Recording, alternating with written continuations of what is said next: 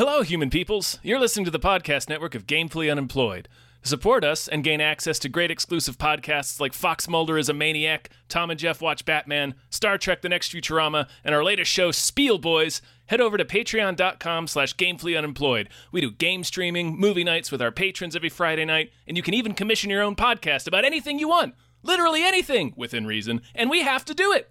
You are quite frankly out of excuses not to go visit patreon.com/gamefullyunemployed. That's patreon.com/GAMEFULLY unemployed, which is spelled like it sounds.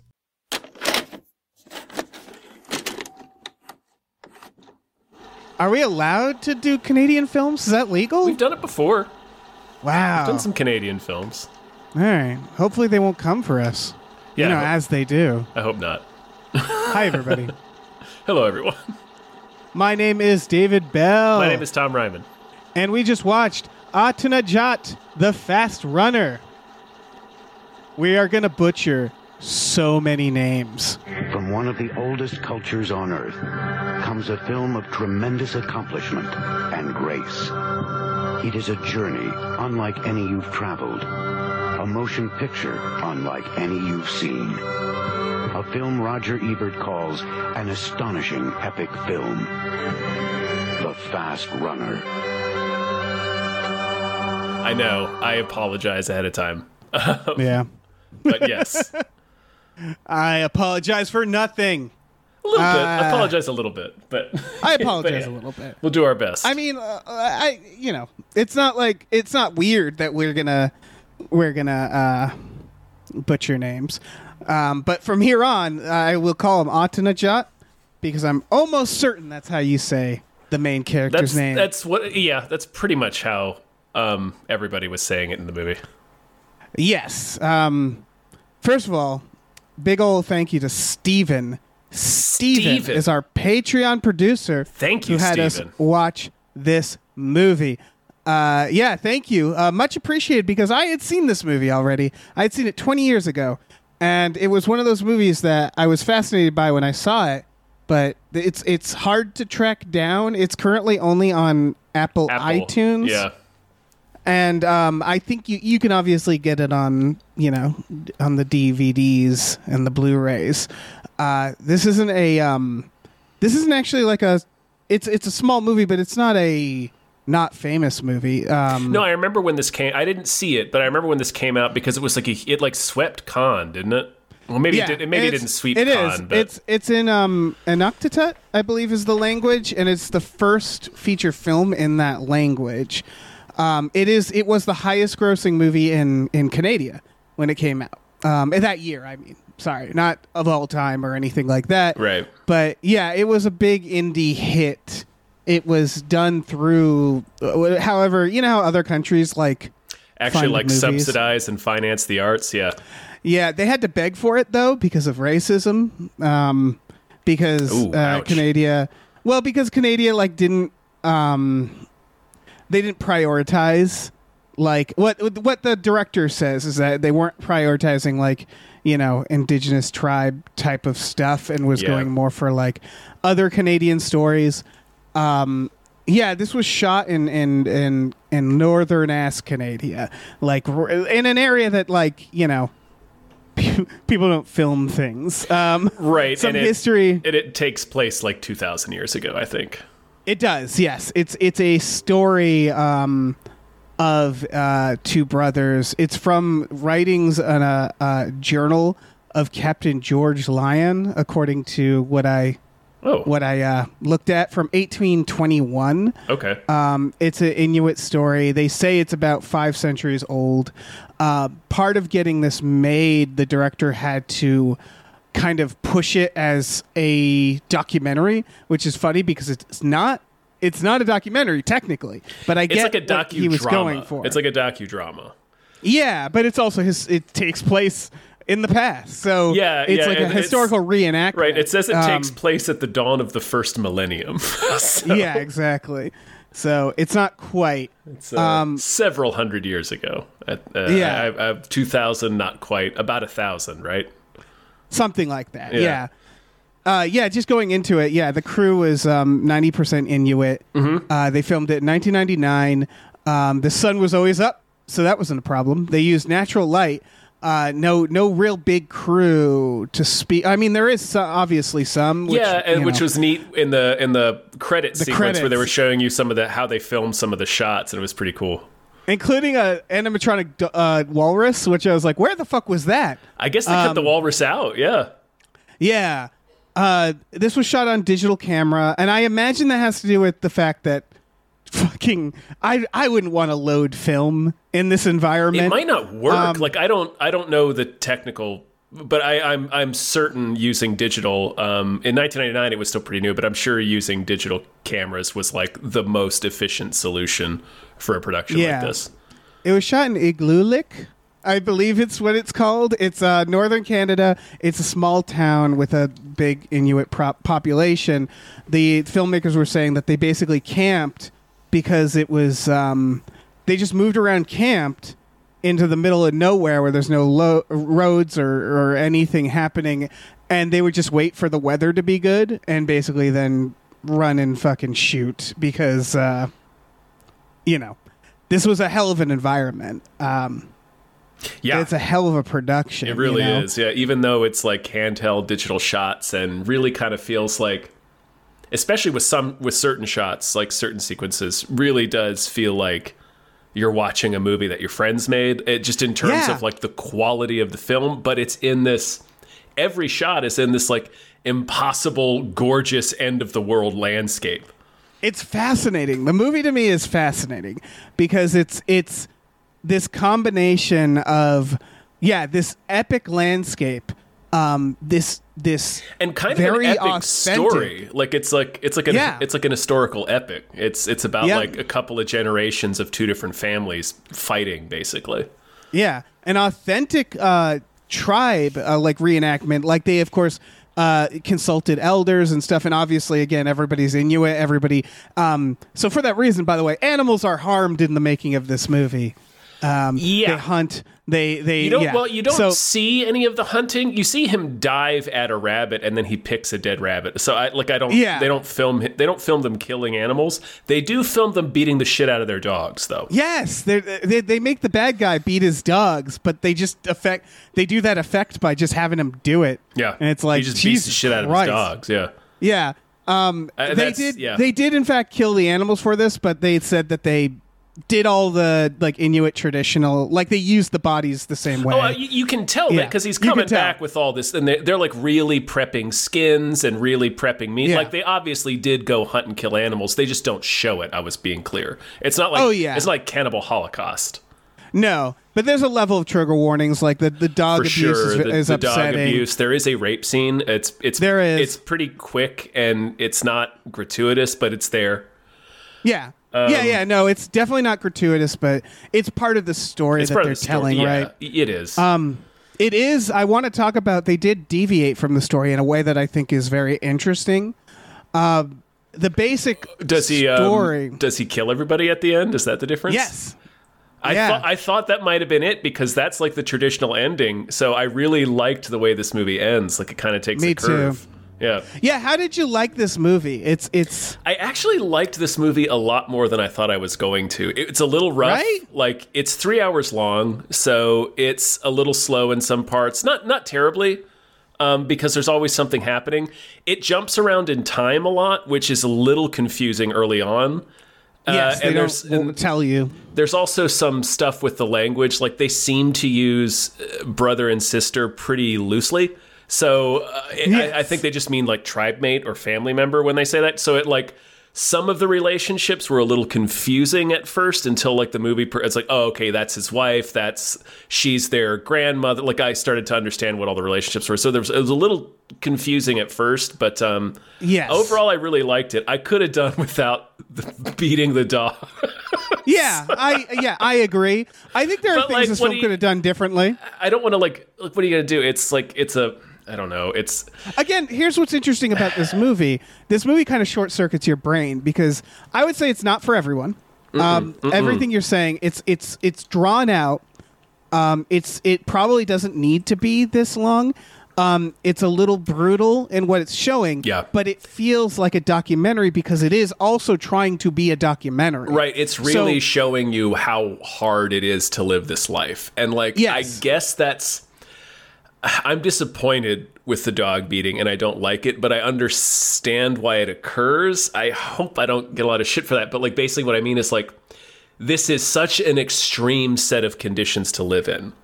And, apart from, you just want to say it's a cultural thing, but it's such an extreme set of conditions, and they have to train huge groups of dogs to survive. So I don't know how else you do that quickly and efficiently without violence and whips. It's in two scenes. It's in two scenes, and it's not. Again, I'm not going to defend it, but it's not drawn out or really brutal. He kicks the dog and hits it with the end of the whip, and that's right. It. But it's jarring. It's not a permanent injury, but it is also it's jarring when it happens. Yeah, it is. And again, in the sense of a documentary, it's kind of like an Apocalypse Now when they kill the cow. Exactly. Which is there is a cultural aspect. This is the culture, and I understand. It's unflinching is the idea. Yes. And it's it's definitely a conversation to be had. Right? Of course. It's, I don't approve of or support violence against any creature. Right. But I understand there's a lot of, there's a lot of context here. Right, and that's why I'm saying this movie isn't really for anybody or everybody. It's more of it's a good story, but it's more of a fascinating film than it. For me, there is one scene that is downright awesome and entertaining, and we'll talk about that. But for the most part, they aren't particularly great actors. Some of them are okay. Yeah, they're all right, the movie dwells on showing the reality, so it does feel like a documentary. It is mostly about the life. This is what living this lifestyle was like, and this is what it cost, this is what it took. We get they don't belabor it, but they're this is how communities worked, this is how different camps worked. This is the basic day-to-day stuff. This is it. So they really are this could have been a bone dry documentary, and it still would have been interesting, but it would have been maybe harder to, I don't know. I think weaving a narrative into it so that we get both was a really good idea.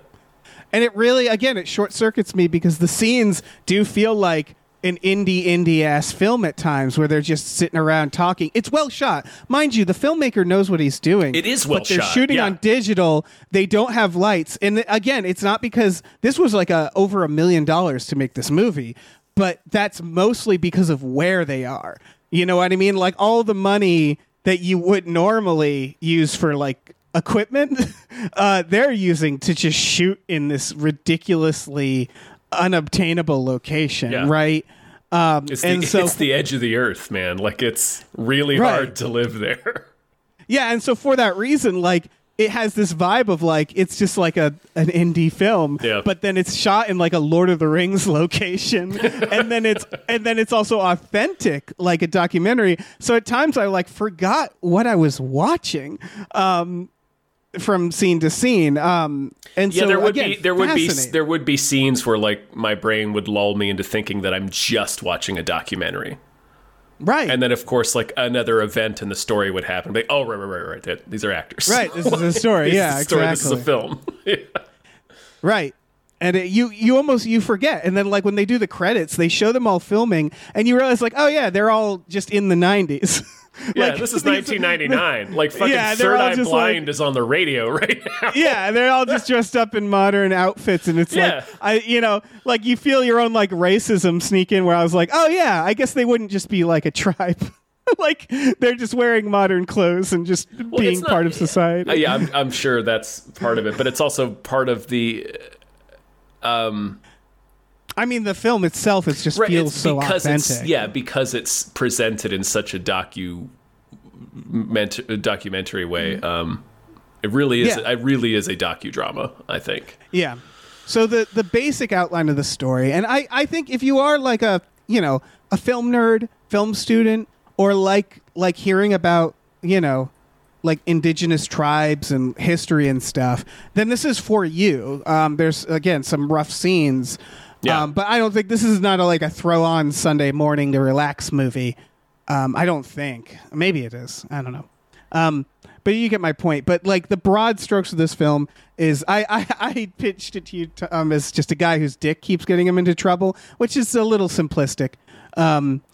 But it's this main character, Atanarjuat, and his brother, whose name I actually forget. And there's Oki is his romantic rival. It's his brother is a mock jock. A mock jock. And he's like really strong. Yeah, he's strong, and Atanarjuat is fast. Fast runner. Yes. And yeah, it starts as a flashback of this idea of like, I think a curse that's setting in, or like with the elders of the family. This weirdo, this like weird shaman who he's like they keep calling him a stranger. Yeah. So he comes to their camp basically and kills the chief. Like kills not their dad. But he kills the chief and then basically puts this other guy, Sorry, in charge, and like that dude's entire family wants to destroy Atanarjuat and we meet his like mom and dad, and his dad's kind of like having really bad luck, and he's kind of like the laughing stock of the camp because he can't catch anything, so they're giving him shit all the time, and he's like, well, when my sons grow up, they're going to stop making fun of me. Their uncle goes off into the wilderness by himself, basically. Right. And that's important for later. Yes. But yeah, so it's like the stranger basically comes in, and the voiceover is talking about how like it introduced evil. So it was like this idea that like you could. I think what the idea of this evil, they refer to it a few times at the end of the movie. They're like, we have to get this evil out of our families so that we can finally live together again. I think the idea is that the shaman coming in and just killing the chief and putting Sorry in charge kind of gave Sorry's family, for the rest of the movie, the idea that they can just kill and take and get ahead to do whatever they want. Yeah, and like you said, it's these two families that are rivaling kind of around the women. Women are not treated well in this. No. I don't think that's lost on the movie, but they also don't call attention to it. Like, I would argue the character, I think her name is Punya. Pooja. She's getting a raw fucking deal in this. Well, like, she's getting treated like shit. She also sucks, Dave. She does suck. She straight up gets his brother killed. Yes, that's tries true. To get them both murdered. That's true. She rats him out. Yeah, it's more it's not that she rats him out. She lies. She invents a story that Atanarjuat was going to kill her. And really, what it was is she and his brother were having sex, and the family got mad and kicked her out of the camp. Right. So she goes running back to her family and was like, "He beat me up," and then they go over there to murder him, and they kill his brother, and he runs off to the wilderness, and that's the story. We'll talk about that. Yeah. That's such a good scene. Yeah, I guess that's a wild scene. Yeah. Yeah. I guess I was more thinking of like. He marries two women, and then he gets so mad with one of them sleeps with his brother, and I'm like, come on, man, are we swingers or are we not? Yeah, we swing. You know? I don't know. It's a society that, you know, it's like a lot of societies. Well, they say at one point, like, Amakjak's wife says to Pooja, she's like, you're not even supposed to look at your brother-in-law. So it's clear that there's like some really strict, like, you know, men have multiple wives, but like there's still incredibly strict rules on the women. Yeah. It's like a 5,000 right, year old or whatever. This is supposed to be the dawn of the first millennium. Yeah, it's a misogynist society is the point. So like I couldn't help but to notice that. Again, it's not like the movie is. Yeah, of course it is. Is like saying how great it is. It's that again. This is what the story is. Yeah. You know, they're reenacting a story, and they changed one aspect, which we'll get to. So basically, like, when I said, of course it is, I just meant like. Most ancient civilizations were misogynist. Yeah. It feels like a biblical... At least a great many of them were. It feels like a biblical story. Like, it feels like... It's true. Yeah, this is kind of a biblical... You're right, yeah. Yeah, because it's two brothers, two warring families. Basically, one of the brothers marries the sister from the other family, or I don't know if. No, she's not the sister. That would be the Oki. Sorry's son Oki, and Oki's kind of the main antagonist. He's betrothed to her, but she's in love. Atuat, I believe her name is. Yeah. Yes, Atuat. He's betrothed to Atuat. She's in love with Atanarjuat, and he's in love with her. They basically have to do this like fight ritual to fight over her. They play punches. I love, by the way, my favorite thing about they really this are kind of playing the slap game. Like, yes. It's just, one of the things I love. Still, I'm going to fucking club you in the head. This movie doesn't shy away from the realization that like people are jackasses no matter what year it is. My favorite. Because go ahead. But yeah, that reminded me of something. They're just jackasses. They're just bros. They're talking about like lifting a rock and imagining it's a woman's butt. And I'm like, what is it? All right. And they're just like punching each other. They're just calling each other names. And it's all kind of petty. It's very petty. It's very inglorious. Like the thing that popped into my mind when you said this movie just presents everybody like kind of jackasses is when Oki and his two stickmen are sneaking up on Atanarjuat's tent to stab him and his brother to death. And they're kind of doing the creepity creep and like stealth ops. One of them straight up trips and falls on his face and gets right back up and is running after the other guys. I really appreciate that. Me too, because it shows, it humanizes it. It's not like this huge epic story or like this glorious feud between these two families. It's just a bunch of petty assholes being stupid and making impulsive decisions. Right. It takes a mythology and it's like, this is probably what it looked like. Yeah. And it's that idea of like people, don't change too much. I mean, there's people are people. Like, exactly. Yeah. So it's, And so that's what's happening is like, it's like it reminded me of the end of Unforgiven, where this is a weird connection, but bear with me. When Clint Eastwood is finally like drunk off his ass, he's like, fine, I'm murdering everybody. Like when he kills Gene Hackman and everybody else in the end of Unforgiven, we've heard like about the whole movie about what an incredible badass he was and an incredible gunslinger. He kills them all with like blind luck. Like he almost gets killed like 5 times because he's drunk and clumsy and not paying attention. It's just they all keep fucking up, and part of it is they're fucking up because they're intimidated by his mythology, like what they've heard about him. Right. So it's like that idea I really like, where it's like, well, when you actually see something that's been talked up so much, it's like you forget that it really is just a person. So it's like it's not like a team of elite assassins. It's just 3 bros who are like pissed off at this guy they don't like, and now they have an excuse to go fuck him up. It's they pretty much say that. Right. You're like I should have killed him before. You're watching 3 guys in a pickup truck, basically. Yes. Pulling you 100% are.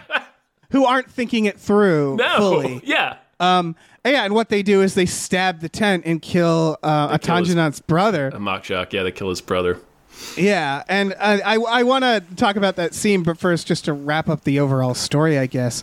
And the difference is it's the cycle of violence, and it ends with him surviving, getting back to the village where he runs off. Well, he runs off into the wilderness and runs into his uncle and stays with them like through the winter. Basically, he's there for a few months, and then he comes back to the camp. Yeah. Yeah, and Oki is at the camp. He has since killed the father. He's killed his own father. It was he made it seem like an accident. Well, everybody knew. Yes. It's real cold-blooded. He stabs him, and then he's just like, oh, no, he fell on his knife. And they take him, all right. They take him back to the camp on a sledge, and he just has this gigantic knife sticking out of the center of his chest. And it's like, he fell on his knife, and it's like, yeah, man. Sure he did. Yeah. All right. That's what we're going with? Okay, fine. He fell on his knife. Huh? That's the best you could come up with? And basically this camp is like, well, we need someone to run the show here. And as they're deciding to be Oki, Atanarjuat shows back up. Or Atanarjuat shows up. And with his uncle and his uncle's family. Yeah. Yes. And what happens is there's magic at play because he this is where he gets bewitched by a rabbit. Oki does, and he becomes like really docile.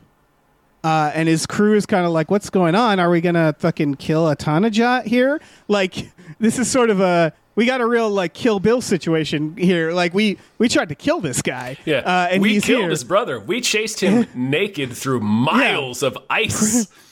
Pretty sure this guy's going to fuck us up. Yeah. I'm sure he's not happy about what happened.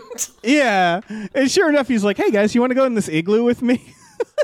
And, like, they're like, I guess. Yeah, Oki's like, yeah, man, let's do it. Yeah, Oki's bewitched at this point because I believe the aunt prayed to the shaman or... I can't remember who it was, but one of them, either the uncle, the aunt, or the dad, does a ritual with these rabbit's feet that she gave to the uncle before he went off to the wilderness because it was like her father's lucky rabbit feet or something. So one of them does a ritual related to the rabbit because when Atanarjuat is about to go back, like his uncle's like, I'll handle the spiritual element of it. You got to handle the physical. So I think it's him that does the spell, but it's basically they do a rabbit spell on Oki to like make him dumb, basically. Yeah. And so that's important to me because I think it helps the ending, the new ending helps with this because, basically, he ties antlers to his feet. He puts them in an igloo that's all ice on the bottom, and he fucks all three of them up. Yeah, he beats the hell out of them with a club. Yeah, and it's real. It's a real cool idea. Mm-hmm. And he basically is like, it stops here. Violence stops here. They eject them from the the whole family gets kicked out of the camp. Yeah. Yeah, but they do a ritual to like cast out the shaman, the evilness. And so it's about breaking the cycle of violence. People have talked about like why they changed it. There was one person like theorized that it's because Inuit they apparently have a lot of Christianity like now in contemporary tribes and stuff, and it's the concept of forgiveness. I would also argue it's just a better story narratively. Because had he killed them all, it would have felt like a cop-out because the guy's just bewitched. Yeah. So it just feels like Deus Ex Rabbit. Like it needed... Because he's handed the revenge, right? It's just like given to him. Yeah. So he kind of needed to reject it. I think narratively, it's just a better I think it's more satisfying. Idea. Yeah, it's a better story. Yeah, because otherwise it's like he kills them, and it's like, yeah, I could kill them in that situation. Yeah, and don't get me wrong, I wouldn't have been sad, but like no, of course not. Because they all sucked, but like I like this ending much better. Yeah. Yeah, and it's not like he embraces them; they get cast out. They get fucking ejected. Yeah, it still feels like people get what's coming to them. It just makes sense in the story that they're telling to break the cycle of violence rather than continue it. That just makes more sense in general. I think so. Yeah, it's a better story. Yeah. The thing I've been glossing over is the chase scene. My view on this is this might be the single best chase scene in a movie I've seen. It's really good. Yeah. So we've been talking about it is that the Oki stabs the tent, kills the brother, and then our fast runner, Atanarjuat, bolts out of the tent, and they chase him on the ice. The thing that makes this significant, he is completely naked. Yeah. Balls out, dick out, everything out. We see it all. Yep. Bare feet. And so it's just a foot chase. It's just three guys chasing one guy. But what makes it so incredible is it's just a fucking ice wasteland. And one of the people, the person being chased, is completely fucking naked. And he's going through all these puddles, like he's falling. Some of them aren't puddles. Some of them are straight up into the ocean below. Yes, that's true. Or whatever they're running across. Yeah, he jumps like a crevasse at the end to get away from them. Right, because as they're basically chasing him towards it. Like as the chase begins, it becomes clear. Like he takes off like a shot, and they're all laden down with their furs and their gear. So it's clear they're never going to catch him. But like Oki is so determined, he's having them still pursue him, and he basically says he's gonna hit the crevice and not be able to get past it, and that's like the big fissure in the ice that you're talking about that he has to leap over, because Oki assumes that they're just gonna flush him into that and he won't be able to get across it, and now he got him. Yeah, It's also a real rock bottom. If you're getting chased naked in an icy tundra by 3 dudes, you've done fucked up. Something happened. Something went wrong. Something happened. Yeah, something really went wrong. It's brutal, and it's so simple. They like the way they present the chase, where like they're all at like a steady jog. Like they stop to drink water. They all do. They like because they realize they're in it for the long haul, right? So they're just like the best part of that is Atanarjuat does it first, and like he comes to the puddle and kneels down and starts drinking when Oki is like 100 yards away from him, but he knows he has enough time because he knows as long as he keeps moving, Oki will never catch him. He's too heavy. He's too slow.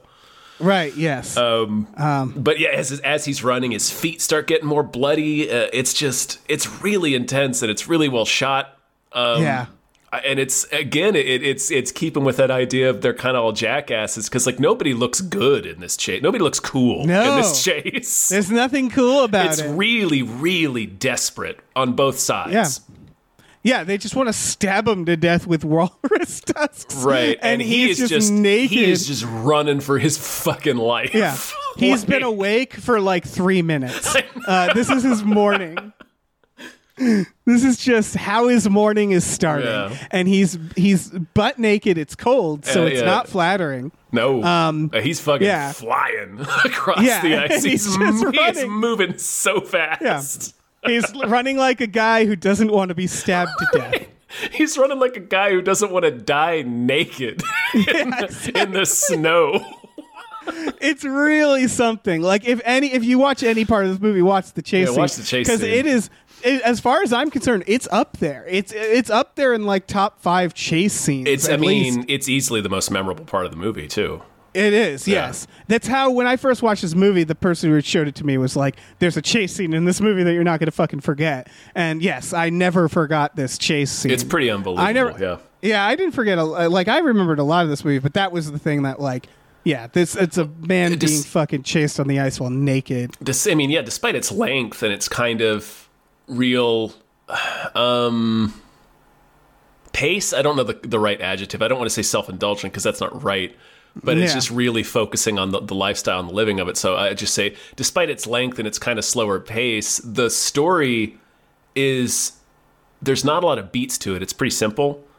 Right. I'm not surprised you remembered most of the details. After it feels 20 years. It feels almost like an epic.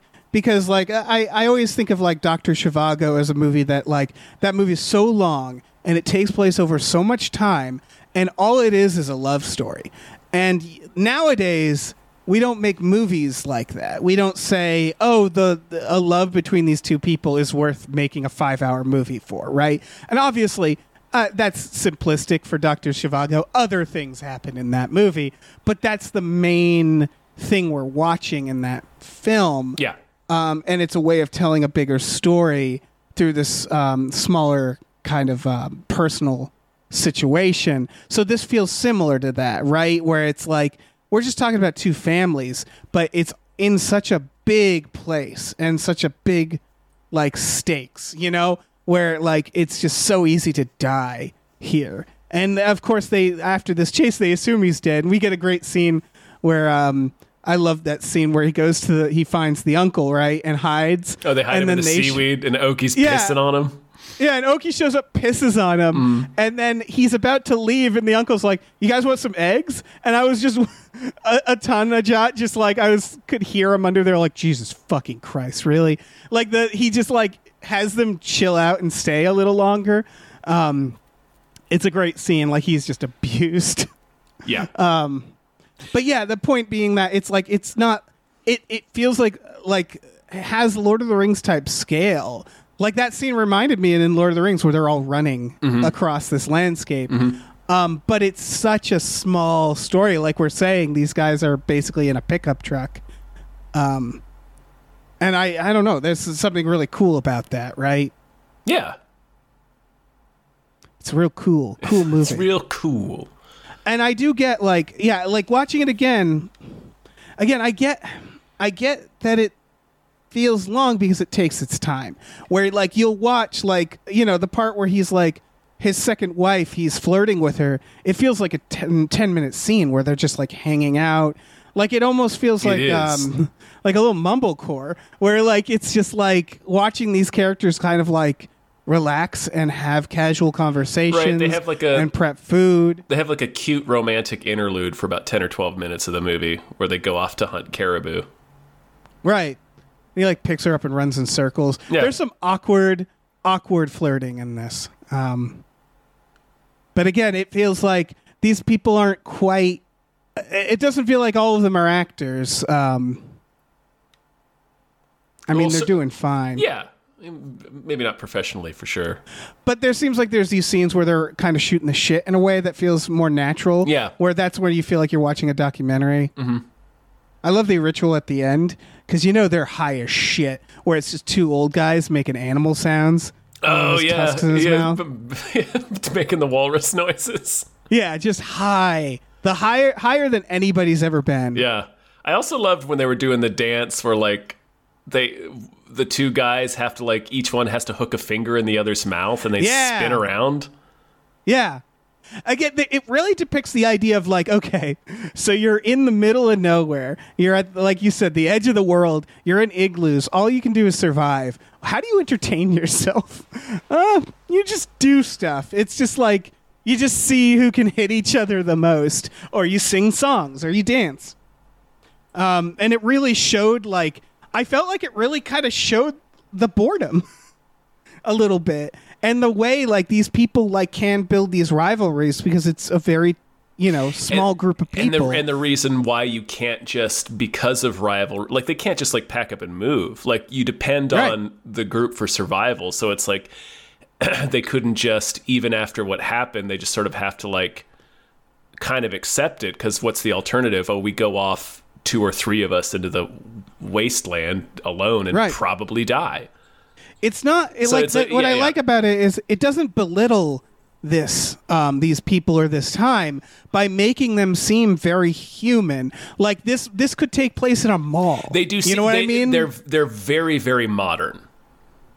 Right, and in the way they speak and behave, and right. At least in the subtitles, Well, yeah, for sure. Yeah. And I mean, I'm glad they did it that way, and I'm glad it almost feels kind of petty, but also like they're not all shitty people. There's good people, there's bad people, there's like, again, it's like, it's cliquey, but at the end, of course, they choose nonviolence, which is all ultimately saying like, these people aren't, like, again, it all feels very relatable, very human, and very emotional in a way that isn't belittling, but rather just makes them feel real. Yeah. And I appreciate that about this, because I think a story like this could easily be done in a way to make, like, to go the opposite way. And part of it is, like, the lower budget in this real location. Because, again, it's shot on digital, and you can tell. You can really tell. Oh, yeah. I'm sure it's since... There's a couple of shots in particular where it's like you can see the outline of the lens. Oh, yeah. But it doesn't really matter. No, it doesn't matter. Yeah, because it's an interesting story. It's a compelling world. Every landscape we're seeing is, like, incredible. Right. Yeah, normally these are places like Christopher Nolan is creaming his pants watching this. Oh, yeah. Like, it's just like these are locations that other filmmakers would love to shoot at, and so it's just, I don't know, it's really cool to watch. Again, this film is fascinating because like I've watched it twice in the last 20 years, and that feels like enough. Like it's not a fun movie. No, it's got that chase. Right, it's kind of intense. It's kind of upsetting. I think it's maybe not really slow. Intense, but it's pretty intense. Like especially with the tension that you feel building up in the conflict between the two families. So like when the finale finally comes around, you're like, Jesus, man, I hope this turns out okay for everybody. Right, where you're like, I don't know what the fuck's gonna happen here. They're both once they both converge again at the end, you're like, shit. Yeah, shit. Yeah. Shit. I mean, that's what Oki's stickmen say. They're like, what are we going to do? He's like, what do you mean? He's like, a friend. We'll invite him back in the camp. And like, right. I think Oki ate too much of that rabbit because he's talking crazy shit now. Exactly. This dude's going to kill us. Freaking haunted rabbit. Yeah. It's weird. Yeah, when he was like, I've got some fresh meat back in my igloo. Oki, you and your two buddies come first. He's like, all right. Yeah, one of the friends like, should be like, we need to go. Like, yeah, they should be like, listen, Oki, we love you, man. We're going to let you just go get murdered here because we... Yeah. The other guy and I have been talking. We're concerned with your decisions, your decision-making process as of late. Yeah. I don't know how to say this, but we think you were bewitched by a rabbit.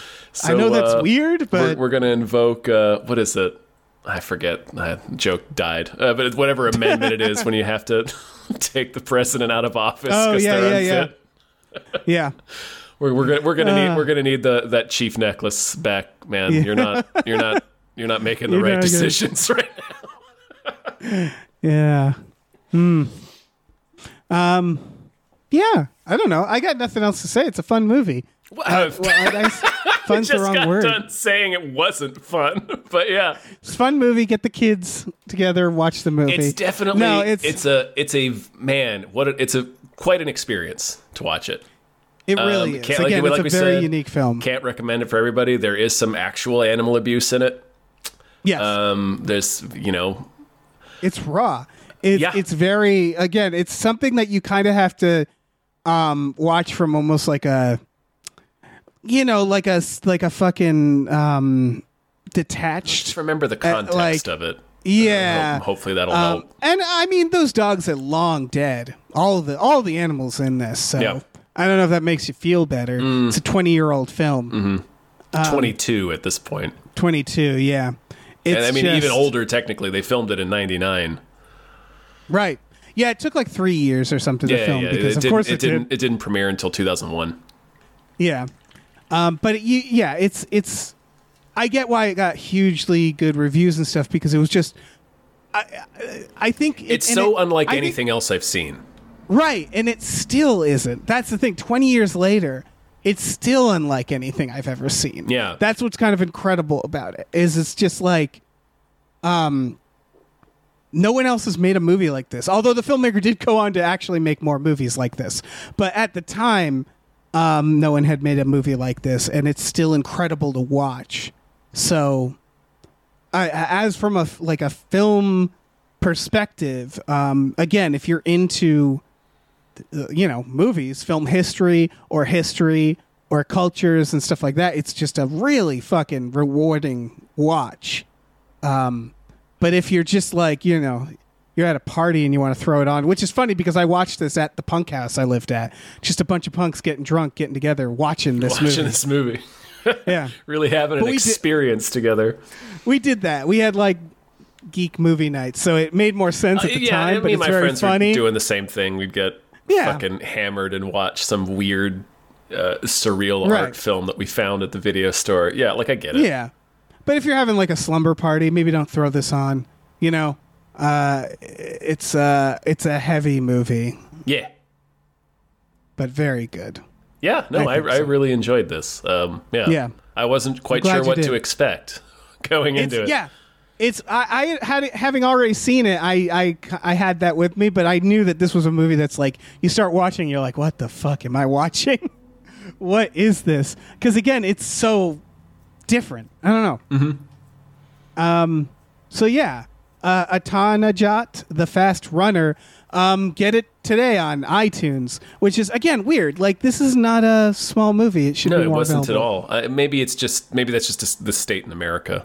Like maybe I'm sure this is probably widely available in Canada. Oh yeah, that's true. So yeah, thank you, Stephen. Thank you, Stephen. For making us watch this movie. Sure. We appreciate you. We love you deeply, intensely. Yeah, we'll go that far. Like too much. Yeah, it's really uncomfortable, honestly. Yeah. And this was through our Patreon, patreon.com/gamefullyunemployed, GAMEFULLY, unemployed. We have exclusive podcasts on there like Tom and Jeff Watch Batman, Fox Mulder is a Maniac, Star Trek The Next Futurama, Spiel Boys. We watch movies every Friday night with our patrons. This is not a movie we will be watching. No, for a number of reasons. Be watching this movie. Not gonna happen unless we're really mad at them. Unless we're like, all right, everybody's gone too far. We're putting on Atanarjuat and everybody's being quiet. Nobody's going to watching talk. it. Yeah. But yeah. Absorb this piece of art. Point is, check out our Patreon. Yeah, please do. We also have a store. Head over to gameplayunemployed.com where you can find a link to our Teespring store where we have all kinds of cool original artwork and designs so you can get on t-shirts, mugs, stickers, posters, all sorts of things. So slap your betusked peepers onto that. Your big animatronic walrus tusk peepers. So mad we didn't see that walrus. It's the biggest reveal of the movie is the animatronic walrus in the end credits. I really hope it was like a really dumb scene. Like while naked he like fights and kills the walrus. Yeah. Or the walrus talks to him or something. And they watch the movie and they're like, why is this scene in this? This is the only scene like this. Why would we do this? I don't know. Walrus Maybe the walrus cocaine. just didn't look that good. Has the voice of Quentin Tarantino. They get him just for the scene. Oh no, like an audibly coked out Tarantino. It is 99.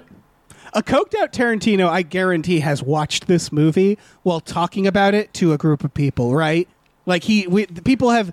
There's got to be a person who's had an insufferable night with Quentin Tarantino playing this movie for them. Yeah, that is. Is that fair? No, that's absolutely happened.